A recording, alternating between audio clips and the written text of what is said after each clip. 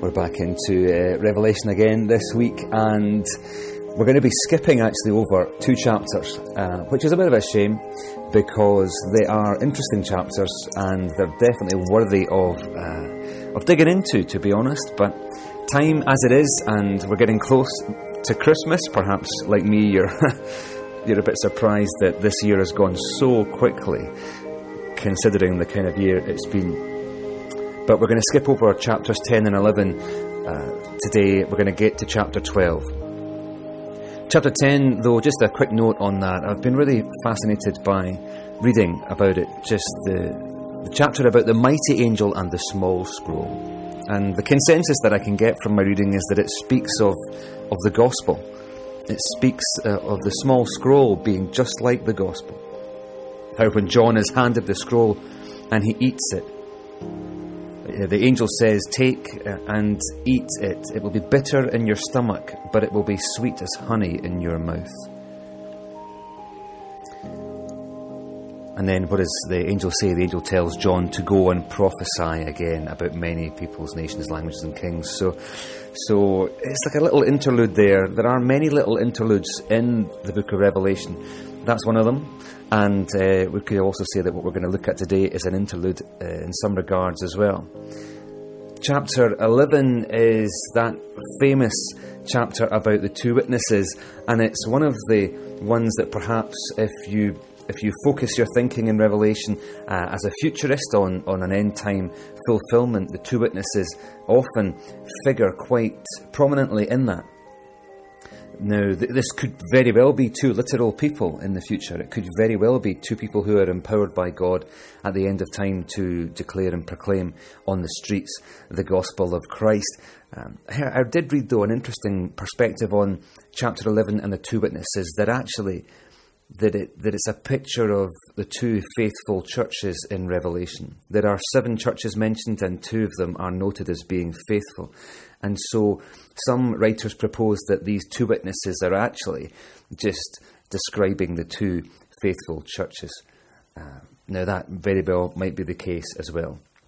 What we've always got to remember when we open the Word of God is and look at a prophetic dynamic is that it can have more than one fulfillment. It can have a current fulfillment and a future fulfillment, and it might be that it refers to both the 2 churches and perhaps to 2 individuals at the end of time.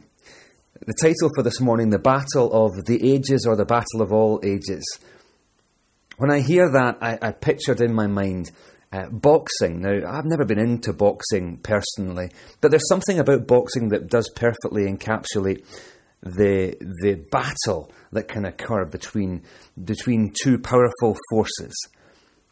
And boxing, for some reason, I don't see myself, but it generates incredible excitement and anticipation among those who are tuned in to what is unfolding.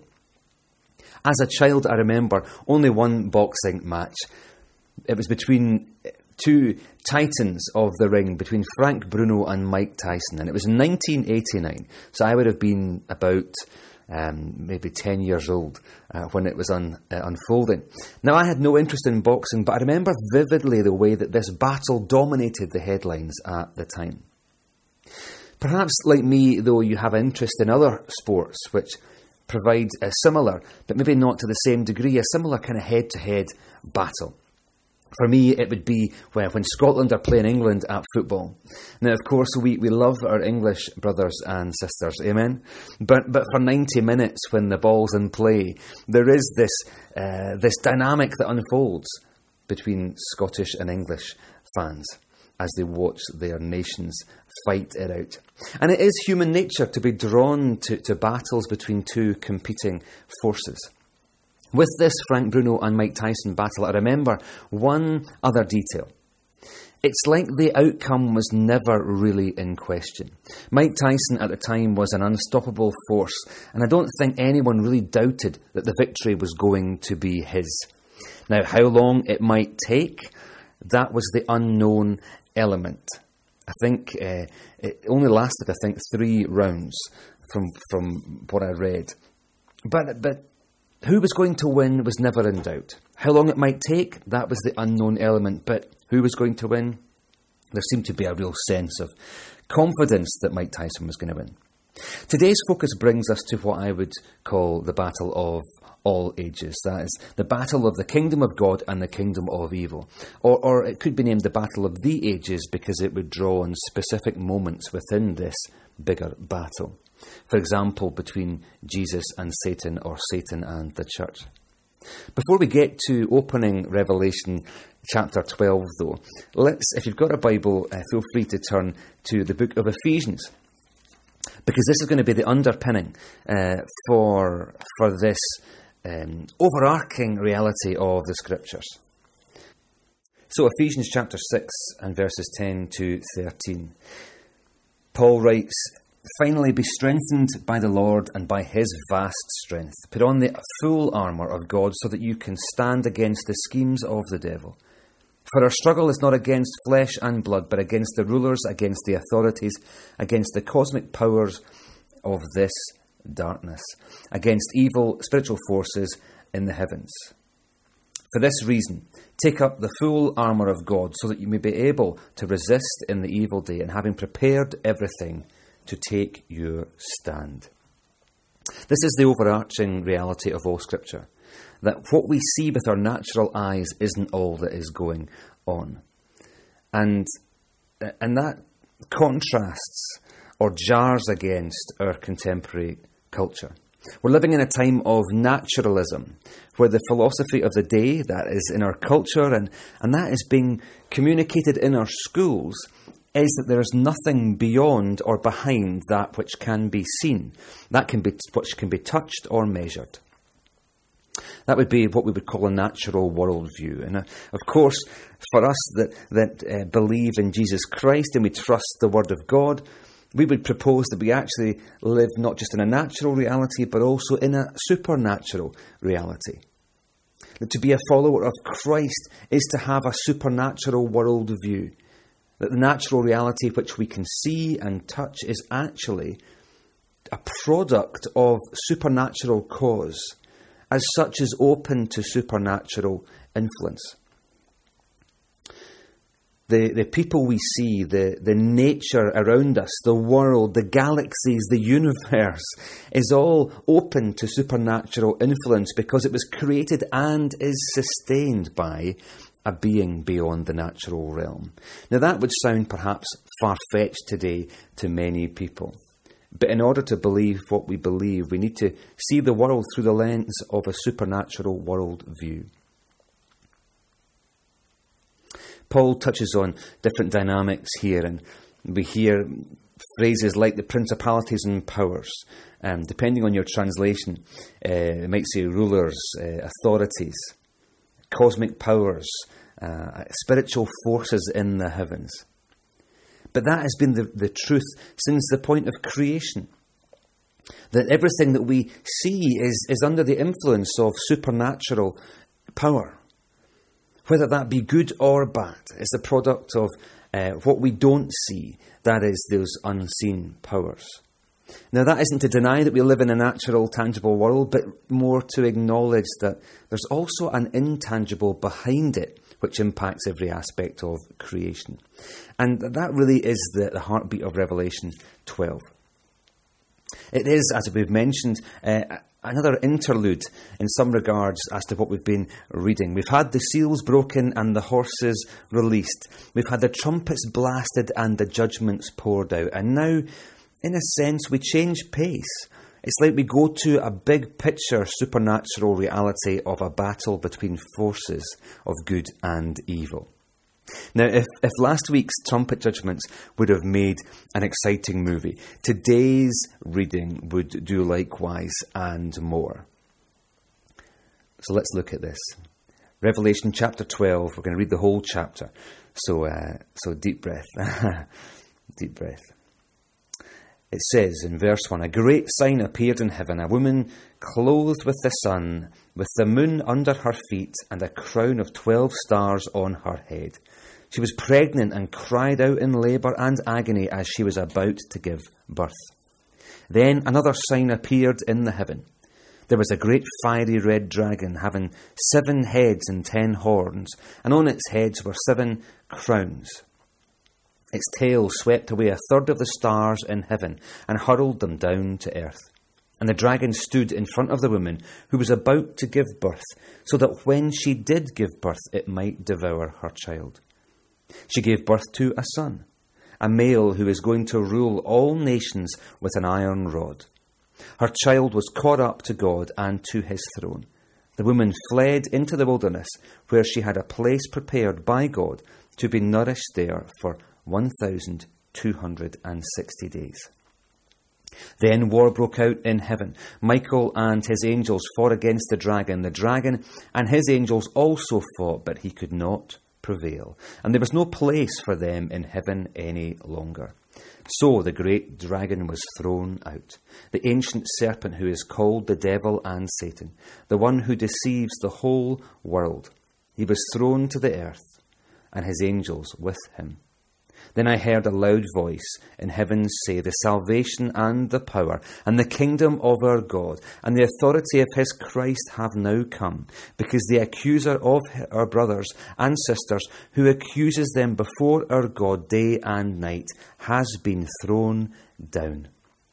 They conquered him by the blood of the Lamb and by the word of their testimony, for they did not love their lives to the point of death. Therefore rejoice, you heavens, and you who dwell in them.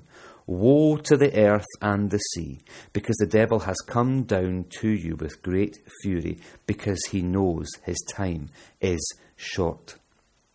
When the dragon saw that he had been thrown down to earth, he persecuted the woman who had given birth to a male child. The woman was given 2 wings of a great eagle, so that she could fly from the serpent's presence to her place in the wilderness, where she was nourished for a time, times, and half a time. From his mouth the serpent spewed water like a river flowing after the woman, to sweep her away with a flood. But the earth helped the woman. The earth opened its mouth and swallowed up the river that the dragon had spewed from his mouth.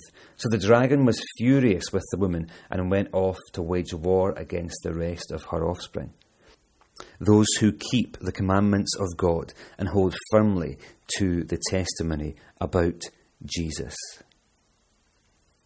Here we have a battle played out not just in heaven but also on earth. And if we know our Bibles, we'll recognise that this has been the case ever since the beginning of time. And if we know our history, we'll recognise that it's played out across all cultures and across all generations for as long as the records have been kept. Some questions, well, perhaps many questions are raised as we read this chapter. But some stand out to me as we look at this today. Why is this battle raging on? Why is it raging on? How did it start? Who is involved? Am I involved? What is my part in it? And how will it end? Now, these are key questions that every Christian who reads the Bible might ask. And Revelation 12, I would propose, answers these questions. But of course, because it's in an apocalyptic style, we have to read it carefully, within its own context, within its own time period, to understand what John is writing here. We've got several characters introduced. We've got a dragon, a woman, a child, an angel, and angels, a battle in heaven and on earth.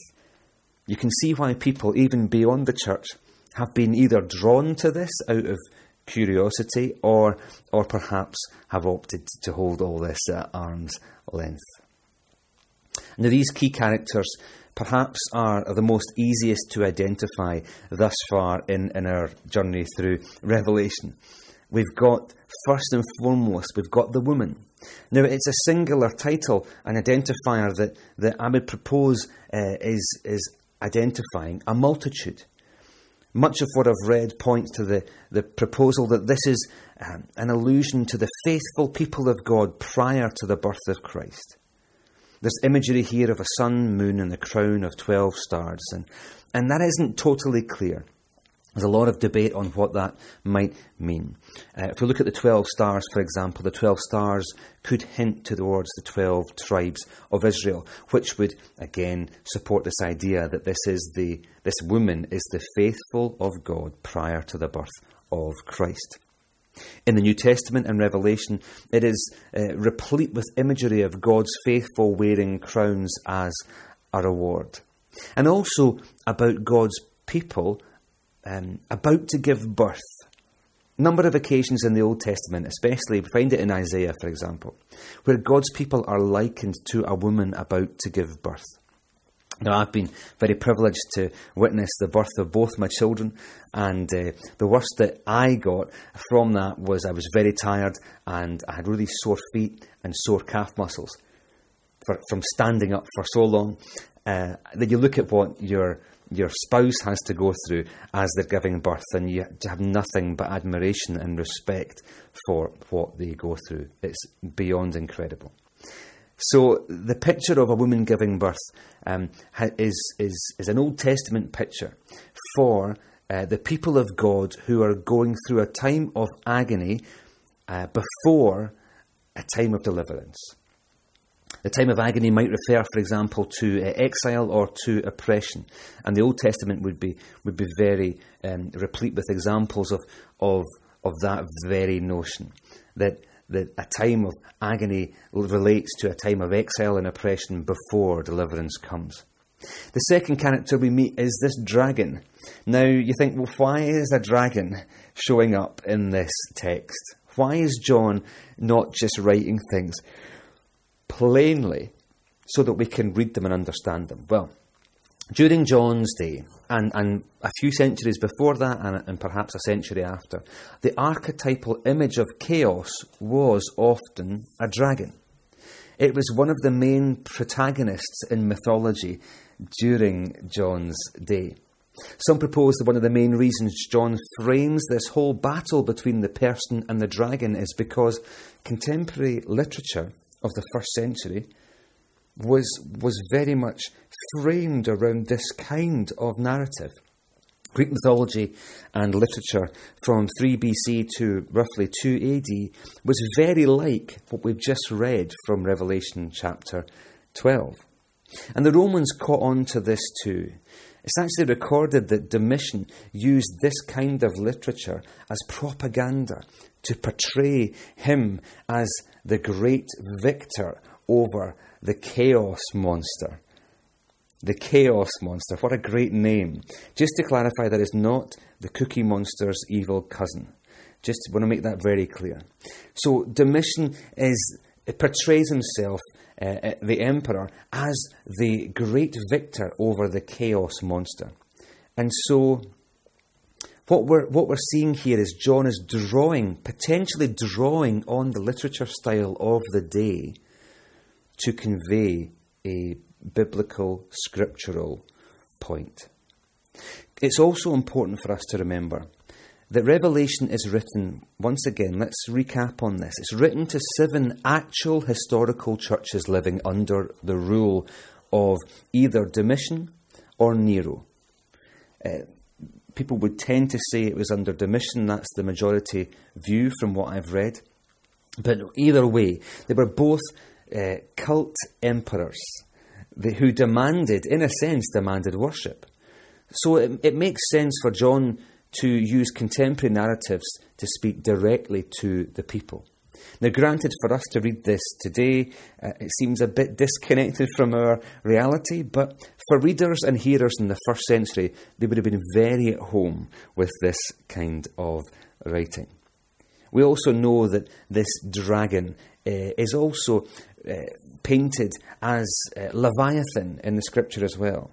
Greek copies of the Psalms, Leviathan is described as such, as the creature coming out of the deep waters, out of the abyss. And if we think back to last week when we were talking about what comes out of the abyss, these great swarms of locusts with their king Abaddon and Apollyon.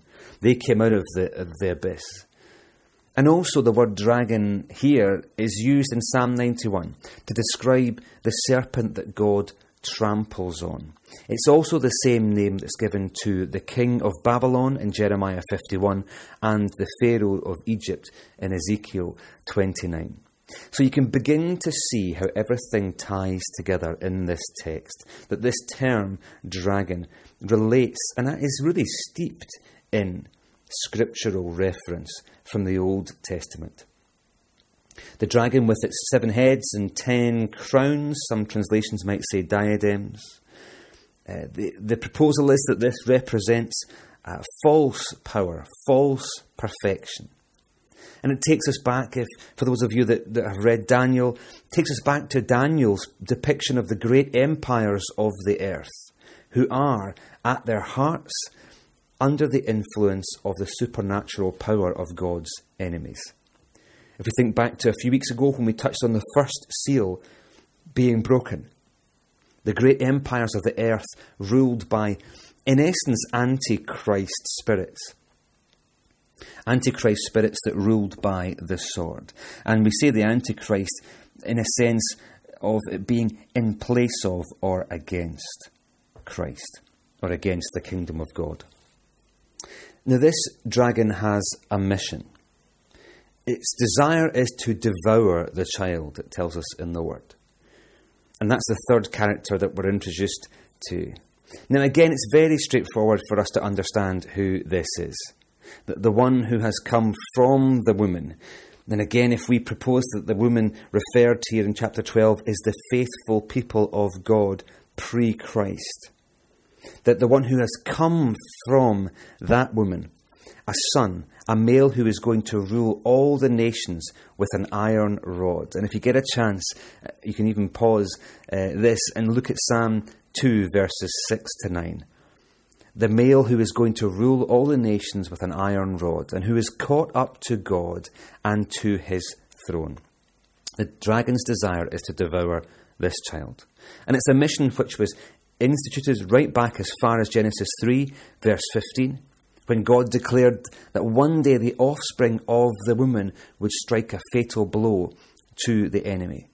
And the dragon's strategy here is really clear. It is kill or be killed. Do everything in his power to either prevent the child being born or destroy him once he arrives. Now again, if we know our Bibles and we know our biblical history, we know this has been the plan of the enemy throughout all of the history of the Jewish people. From Pharaoh to Haman to King Herod to the temptation of Christ in the wilderness and ultimately his crucifixion.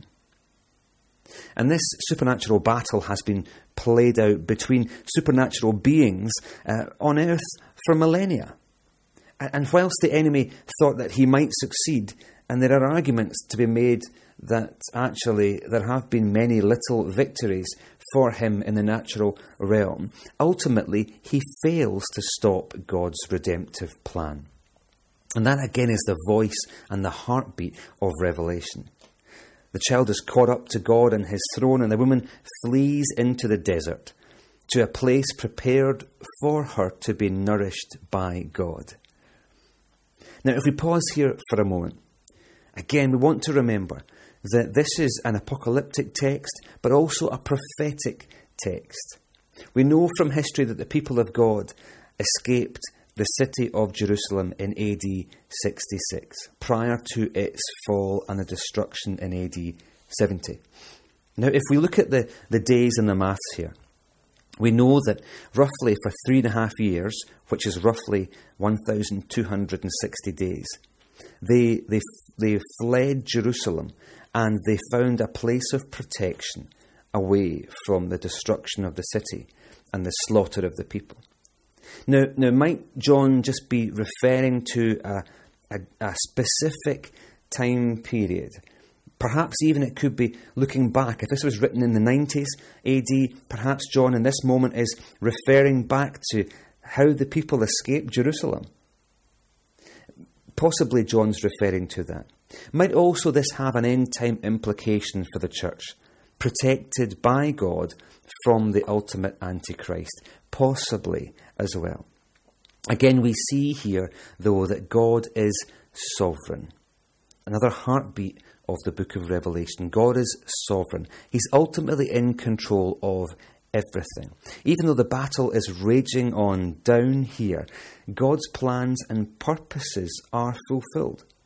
As soon as Christ is enthroned in heaven, the battle changes. The dragon that we read of in verse 9, and again this just defines for us who the dragon is. The great dragon, the ancient serpent who is called the devil and Satan, the one who deceives the whole world. This dragon is thrown out of heaven. He's thrown out of heaven at the command of the one who has all authority in heaven and on earth. Think back to Matthew 28. Who has all authority in heaven and on earth?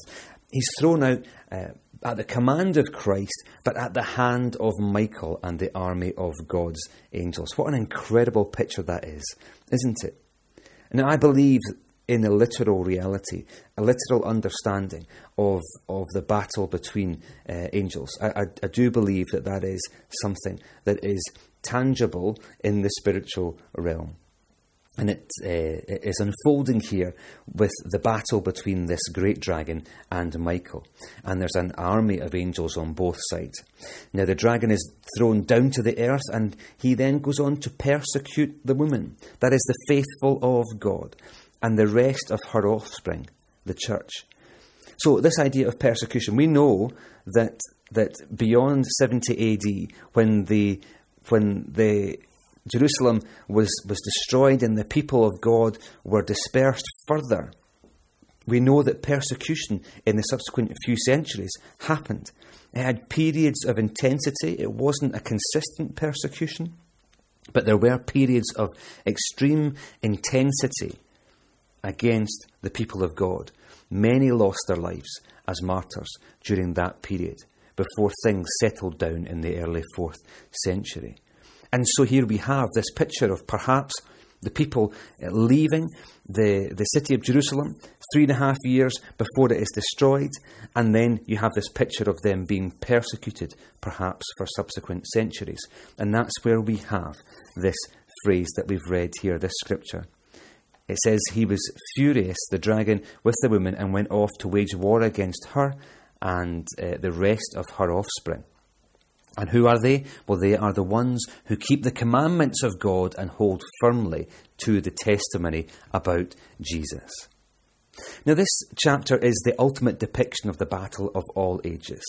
It highlights specific fights within this battle, the desire to destroy the Jewish people before Christ, to destroy Christ himself, and to destroy the church of Jesus Christ before his return. And we have to remember, when we look at this chapter, that this is part of the full book. We know the battle is won.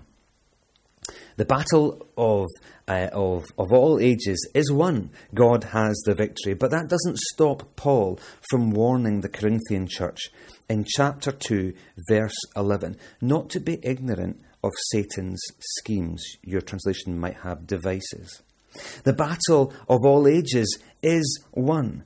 But that doesn't stop Paul from warning the Ephesians of the need to put on the whole armour of God and to stand our ground against this unseen but absolute reality of the rulers and authorities, cosmic powers of darkness, evil spiritual forces in the heavens. The battle's won, but Paul urges the people to be mindful. How might we live out that reality then? Well, on a personal level, a study of the armour of God would never go amiss. The armour of God is an incredible portion of, as we've touched on, Ephesians 6. And it's central to how we are able to stand in this day. But as well as that, my encouragement would be for us to actively seek to appreciate the supernatural influence behind what we see in our natural reality. Now, that isn't to say that we begin to look for the demon behind every bush. You know, that is unproductive, unhelpful, and puts us in the wrong place. we're not standing in a place of victory then. That is us becoming perhaps overly concerned with this dynamic. But we have to appreciate the supernatural influence behind what we see in our natural reality. That God is at work by his supernatural power in our natural reality. And we need to seek out where he's at work and partner with him in the power of his Spirit at work within us and amongst us. Likewise, we have to be mindful of the power at work in our reality, which is Antichrist in nature. When we hear that word Antichrist, perhaps you get a bit of a chill down your back. I want to just remind us how to define that. That is anything that is in place of or puts itself against or opposing the kingdom of Jesus Christ. That which stands against the Word of God and the example of Christ.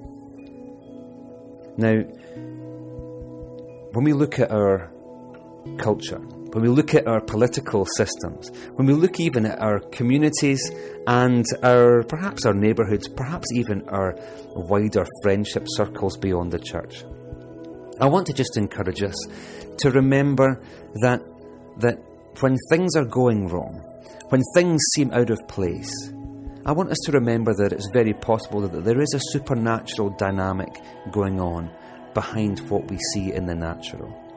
Why is that important? Well, it helps us to look at people with more grace, love, and desire for them to be free, to be lifted out of darkness and into God's glorious light. If we see things unravelling in people's circumstance, then rather than looking at them and thinking that they are the sole and absolute reason for their challenge, perhaps in our grace, and by God's grace we can see that actually perhaps there's a wrestle going on behind the scenes for that soul, for that person. And therefore we can love the person and pray and lift them by the power of God out of their reality and into his. That also helps us when we look at our political dynamic. And it reminds us that every single person is being influenced in one way or another. That they're either being influenced by God's kingdom or by the kingdom of the world. And therefore, our first point of call, I believe, for our political leaders, and even for those of other countries, is to be praying for them. I've noticed, perhaps never more than now, people have such an opinion about individuals like Donald Trump, the President of the United States. And whilst we would be able to note faults and flaws in people's character, what I would encourage us to do is to say that God loves that man. God loves that man and longs for that man to come to know him in an intimate and deep way. God longs for transformation of that man. And therefore, we should be longing for that too. Praying for all people. Let's bring this closer to home, to our own political sphere.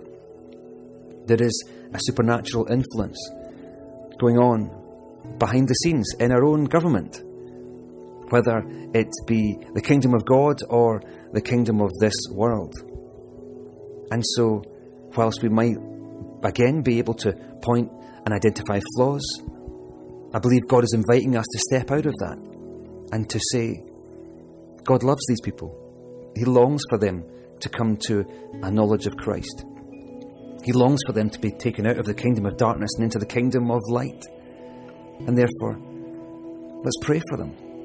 Let's pray that they would come to a place of beautiful, glorious submission to God's way.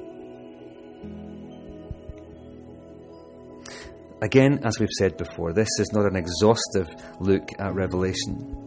I'm just taking portions and trying to unpack it and give us more confidence to open this text and read it again. And you might find that actually what I've shared this morning, you might think that Stuart, you've missed bits out. You've missed important bits out. You haven't touched on the details that I was hoping you would touch on. And yeah, the thing about Revelation is that even to look at one chapter, we could take several weeks really to look at it in its fullness. And so I do pray that this is encouraging you to dig into it yourself. You know, it's sermons are never enough, because there's always more. Personal study of the Word of God, personal digging in and wrestling has to happen. And there are so many great resources out there. Just to encourage you, the people that I often go to, for example, Dr. Bob Utley, lots of his material on YouTube. He's also got a fantastic online Bible commentary called freebiblecommentary.org. I believe it's .org. There's lots of great resources which could help us to dig into this in our own time. And so I do encourage you to do that. But for now, I hope this has been an encouragement for you and a blessing, as it says at the start of the book, that blessed are those that read and hear the words of this text. So I do hope it's been a blessing to hear it. Let's pray together. Father, I thank you for the chance to open your word and just read it freely. And I'm so conscious, God, that as we approach these kinds of texts, that there is so much in here that perhaps we're just speculating. We're making educated guesses. And so, God, I just want to thank you that your Holy Spirit is involved, that it's not just the intellect of people, but it is the Spirit of God that leads us to understanding. So, Father, help us. Help us to understand what we've heard. As we go back and look at it again, help us to fully understand what it is that you want us to take from it. In Jesus' mighty name. Amen.